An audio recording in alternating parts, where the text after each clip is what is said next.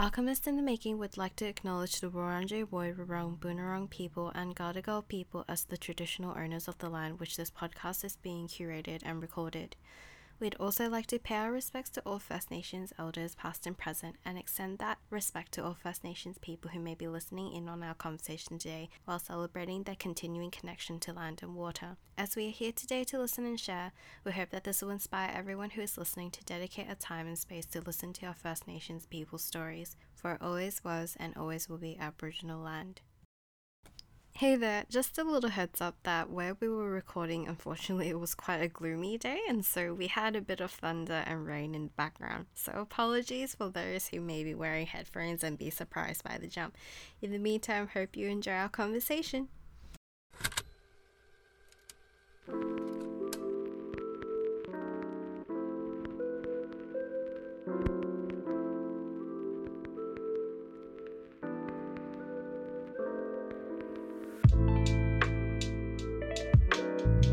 Hi everybody, welcome to another episode of the Alchemist podcast, which is an extension of the blog Alchemist in Making. I'm your host Kimberly Ho, an architecture graduate and writer who is interested in architecture's intersection with anything and everything. So this is season 4 Hero Phenomena, which explores the coming of age, well, more like a departure from the coming of age of my uni days while studying architecture. In this special, I have invited a friend, Sophie Lanigan, to talk about her latest achievement, which is the Scent publication. And for those who have been following me on my Instagram for a bit, you may have noticed I have mentioned it a few times. So I have participated in this collaboration, and I thought it would be nice to talk to Sophie about it and see how it goes.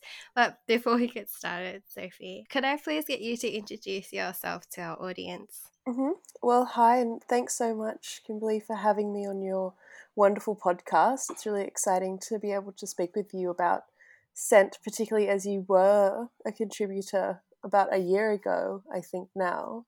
Yeah, so my name's Sophie Lanigan, and I'm a researcher and designer based in Sydney on Gadigal land. And my research basically is about the intersection of architecture and the climate crisis, but as a way of kind of accessing this as a foundation, I really wanted to include more people in the discussion about space. And so Scent, a publication co-published with Post in 2021, was a way of bringing together a chorus of voices to just try and see what's out there. And not everyone necessarily spoke about the environment, but just generally, how do people concern themselves with space? That's really in depth. So that's a great way to start. I think I'll begin with the conversation so evidently you want to bring together like an ensemble of people to talk about space and their experience of space. Can I ask, how did that come about? Because evidently you could have just interviewed. There's plenty of ways to gather different voices. So you've seen people doing documentaries, interviews. So how did Scent happen? And how did you begin this project from ground up?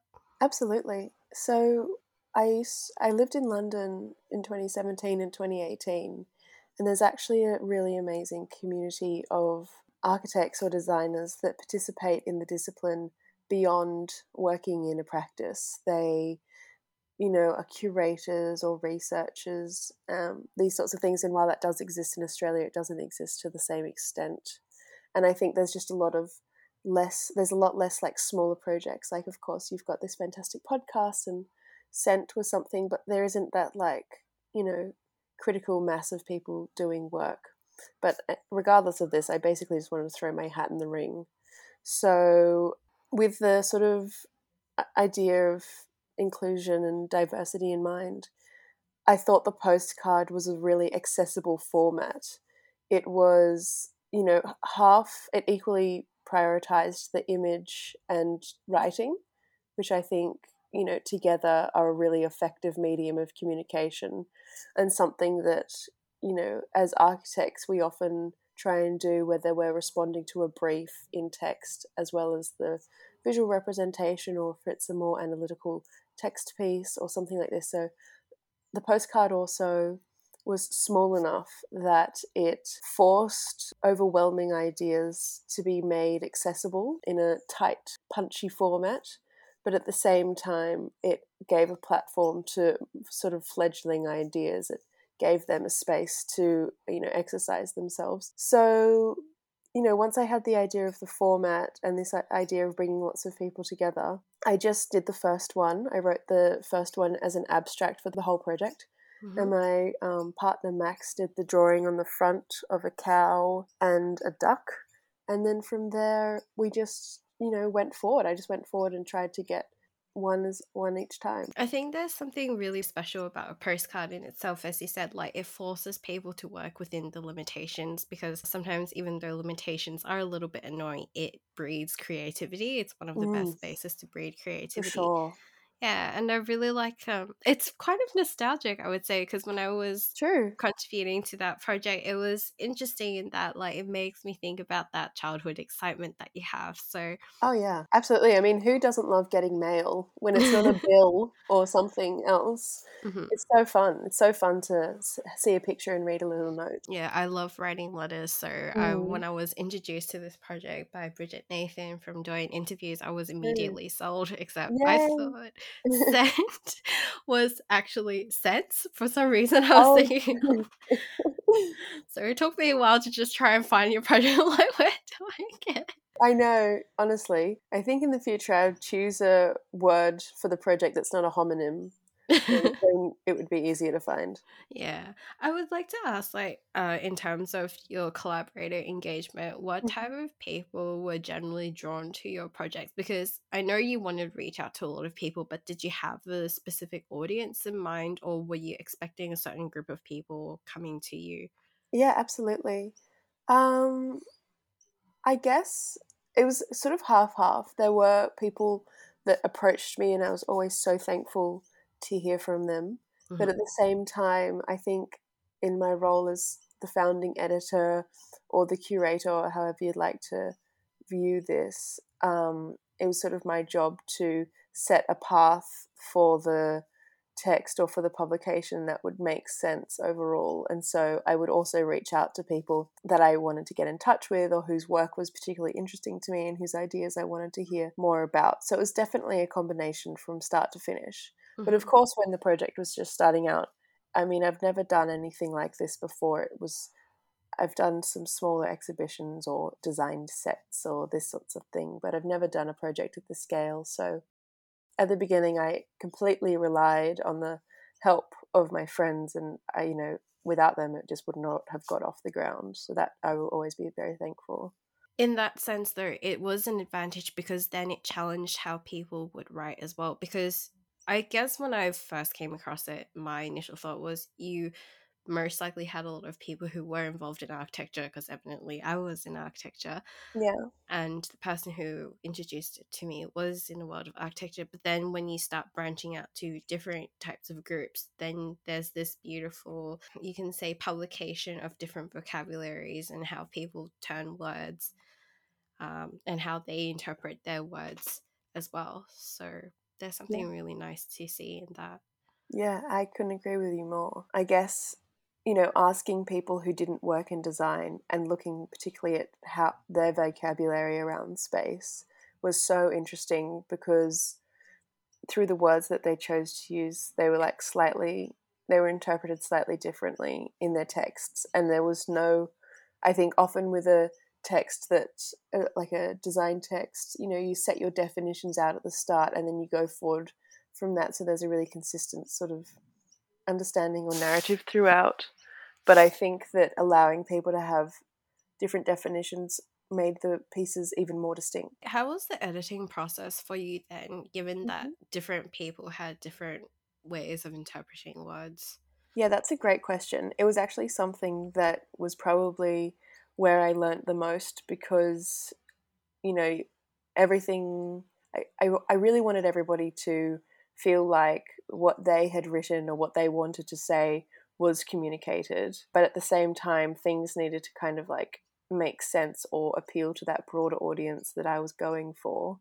So I think that I tried to do quite a light touch with the editing or work kind of collaboratively with the contributor on what if we needed to make some significant changes. Was there any surprises that came out of the editing process, like things that you think like, oh, I've never thought of it that way, or just perhaps like pieces that left a huge, I would say, like left a huge impact on you? Yeah, totally.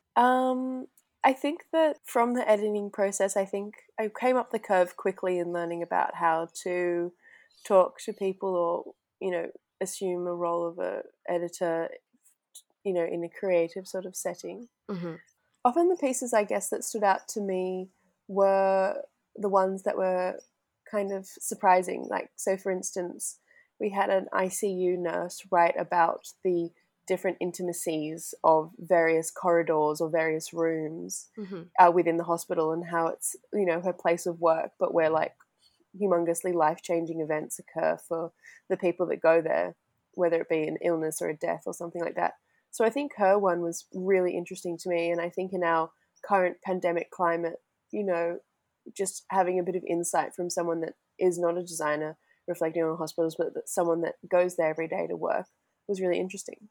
Yeah, I'm amazed that even somebody from the health industry can come in and join I it. And know, that just makes this project even more special, is that, again, totally. talking about diversity, because I was reading this one, I was just reading this Humans of New York Oh yeah, post, and he said, like, you'd always talk about diversity. Unfortunately, there are people who are feeling left out, but true. because you've left this platform so open, and I think there was something so, how do I say it? The social media for scent was very effective, I think, Thank just you. the way, I would say, because you categorize them, so then Yeah, therefore it allowed people to resonate with certain categories, I feel. totally. Yeah, totally. I think that was definitely one thing that I developed throughout the project. The first 50, or 1 to 49, Mhm. were just sort of an open call, a general theme.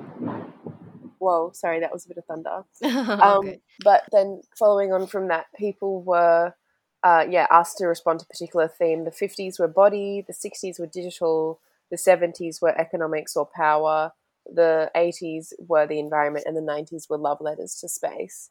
And Mhm. in doing that, it kind of focused who I would call out to. It was easier for people to approach me. But yeah, it did leave the platform open, which was nice. Then, having said that, you curated the word aspect, because as you mentioned before, you have done a bit of curation previously, now curating words. Then do you think that you would say, I'm just going to put this in air quotes, successfully called in the types of people that you want throughout each category? Yeah, I'm really pleased with how each category went, because I think often it wasn't all the obvious contenders for each category, Mm. but still people that were relevant. So, in the body category, for example, we had photographers or artists from Melbourne, Honey Long and Prue Stent, and their work takes the female body as kind of one of its main focuses. But we also had this ICU nurse that I was telling you about just before. I think if I could have had extra, I would have loved to have a coder, or someone that does like literally writes the code for the internet or whatever for computers. Mm. But elusive. Mm. Could be like, I don't know, your sequel, or like the Yeah, next maybe. volume Yeah. of your project, because I think something that, I guess, like, evidently, I guess this podcast is mainly for people in the architecture sphere. I think this project is a very good example of how to include people in terms of describing, because recently had another conversation for another podcast, and this was with Rachel Bernstone. She was talking about how, unfortunately, we're not really taught to, again in quotes, market ourselves really well. And I No. think for us, I guess, if I can say that we're both from the design industry, Hmm, often that we're so boxed in into one set of way of saying things that it's very hard for us to reach out to people. true. And as much as we want to reach out to other people, it unfortunately ostracizes ourselves Yeah. from other communities. Totally agree with that. I think that, in a way, just trying to use less complex or specific language to explain what really are quite simple ideas most of the time, to be honest, can be a way of accessing other people, or just also asking them for their first-hand experience and asking them to reflect on that. And I think that was probably one of the best ways to get more people to join in, is to ask for a first-hand recount of their personal experience or sort of observations of space, and then go forward from there. If anything, my experience with participating in this project was actually the imagery aspect of it. With words, true. I find writing a little bit more easier in Yeah, comparison to imagery, which is very ironic for myself. true. Okay, so then carrying on that reflection, then do you think you've had collaborators who thrived in the world of words, but then, or like, have they expressed like particular challenges when they were participating in the project themselves? So what I'm saying is that how I said that I find finding the imagery, so Oh, getting the yeah. postcard had Yeah. that image. So I think I spent more time in Oh, trying to true. giving you the image of the postcard in comparison to giving you the text. So have you had people who had a similar experience in that, or was it more like words that they struggled with? Oh, absolutely. I think that the people who were from outside architecture found it easier to write.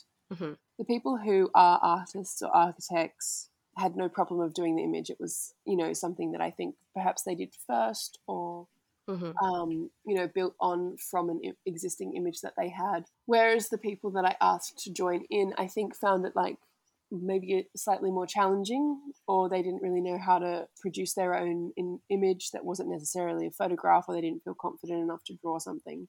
But honestly, I was happy to take most images, because I think that the visual aspect had to represent the diversity as much as the textual aspect of it.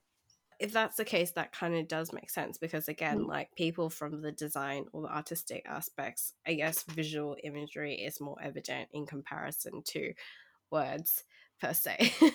Yeah, true. So moving on then, like it's growing, you're gaining more traction, and how was that reception? Like, did it just grow naturally, even though you said that you categorized them so that you knew who to call for? But in terms of getting a lot of expression of interest, how did you filter through, like did you have to filter through that? Because I'd imagine like it was growing really well, Yeah. and it is still growing very well. Then Yeah. have you had times where you have to unfortunately say no to people? Yes, which is just so tricky, and it's something I do not enjoy at all, saying Mhm. no. But that's kind of, I guess, a good thing that there's so much good work coming in, and that the project had enough interest to, that there was like a surplus of ideas, basically, Yeah. which is kind of a nice idea. Um, but yeah, I guess as the project started in September 2019, Mhm. and the last postcard was sent in July 2021. So Mm. there was a good 18 months there of, seeking postcards.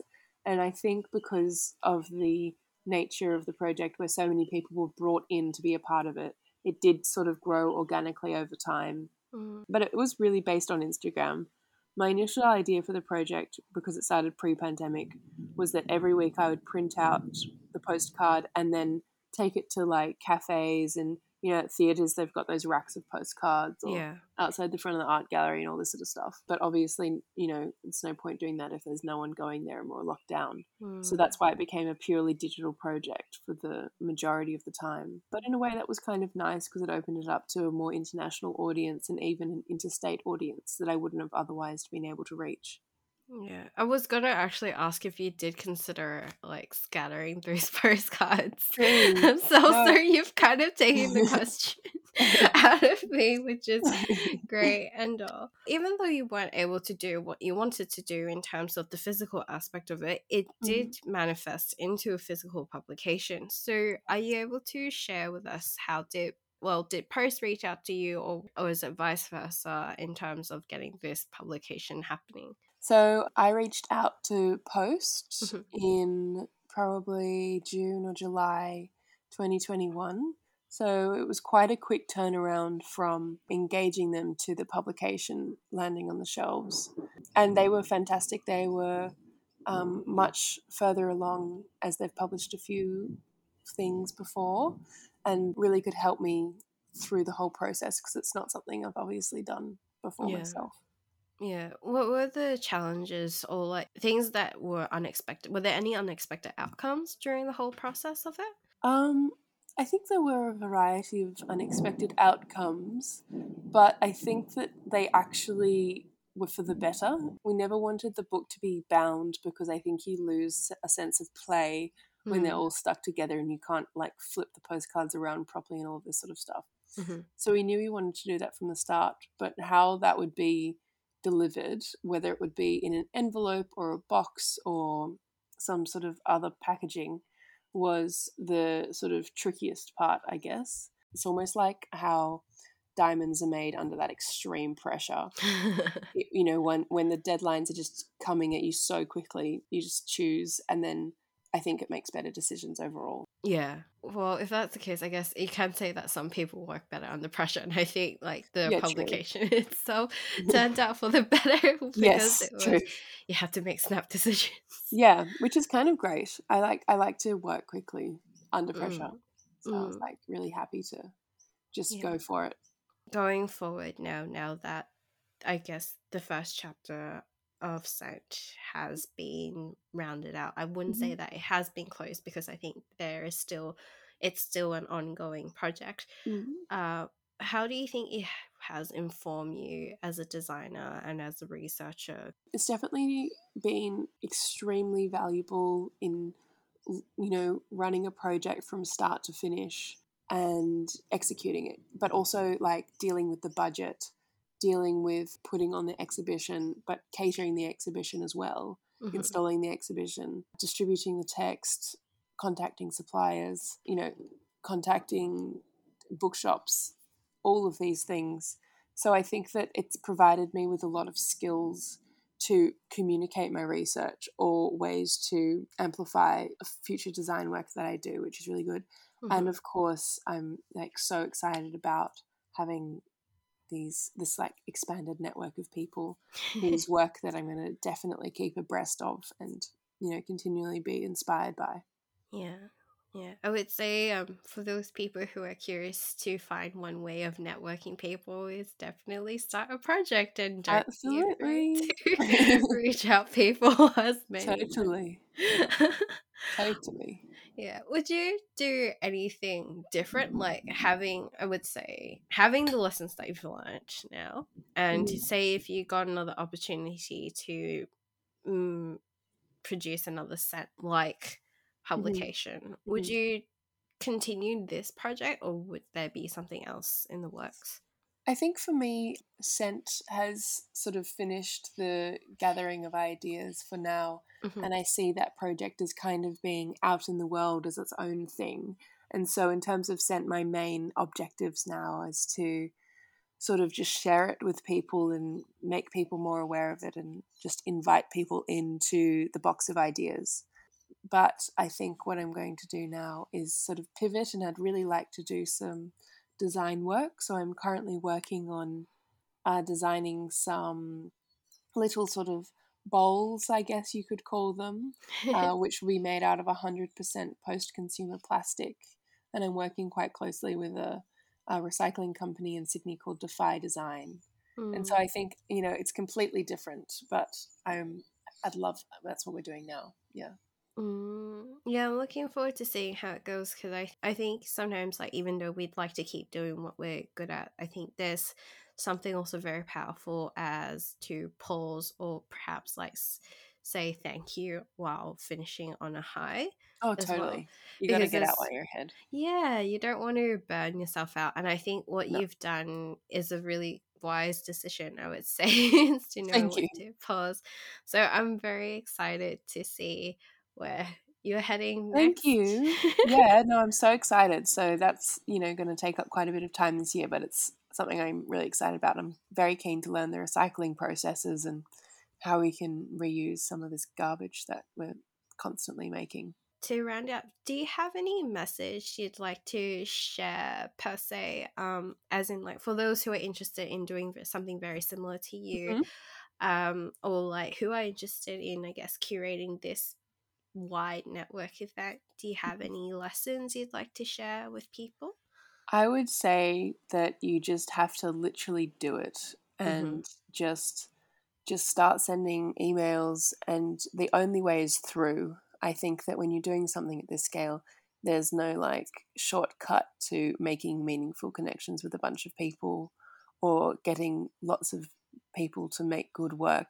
You just have to literally take the time, but most of all, you just have to start, and it's so daunting. But just do it, and then it will be fine. Yeah, I agree. I think also I would also like to add is like have a bit of optimism and True. I guess Oh yeah.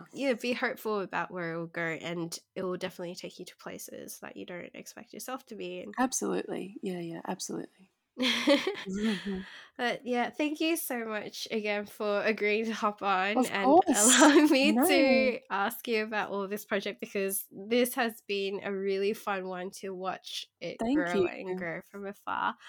Thank you so much for having me. It's been great. No worries. Before we go, could I please get you to share your media handles just Of out in the course. space? Thanks. Yes. So my Instagram handle is at Sophie Lanigan, Lanigan, with an underscore at the end. So at Sophie Lanigan _. Mm-hmm. And then LinkedIn is just my name, and my website is www.sophielanigan.com. And Lovely. actually, you can buy a copy of Scent on the website if you want.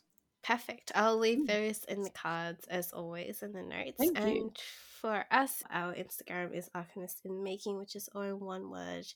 And as much as I don't like to say this, but please do give us a bit of a rating on Spotify and iTunes. At least 3 would be lovely, and then we can True. hopefully pop into other people's libraries and recommendations. But in the meantime, please stay safe and take care, and we'll see you for another episode. Bye. Bye.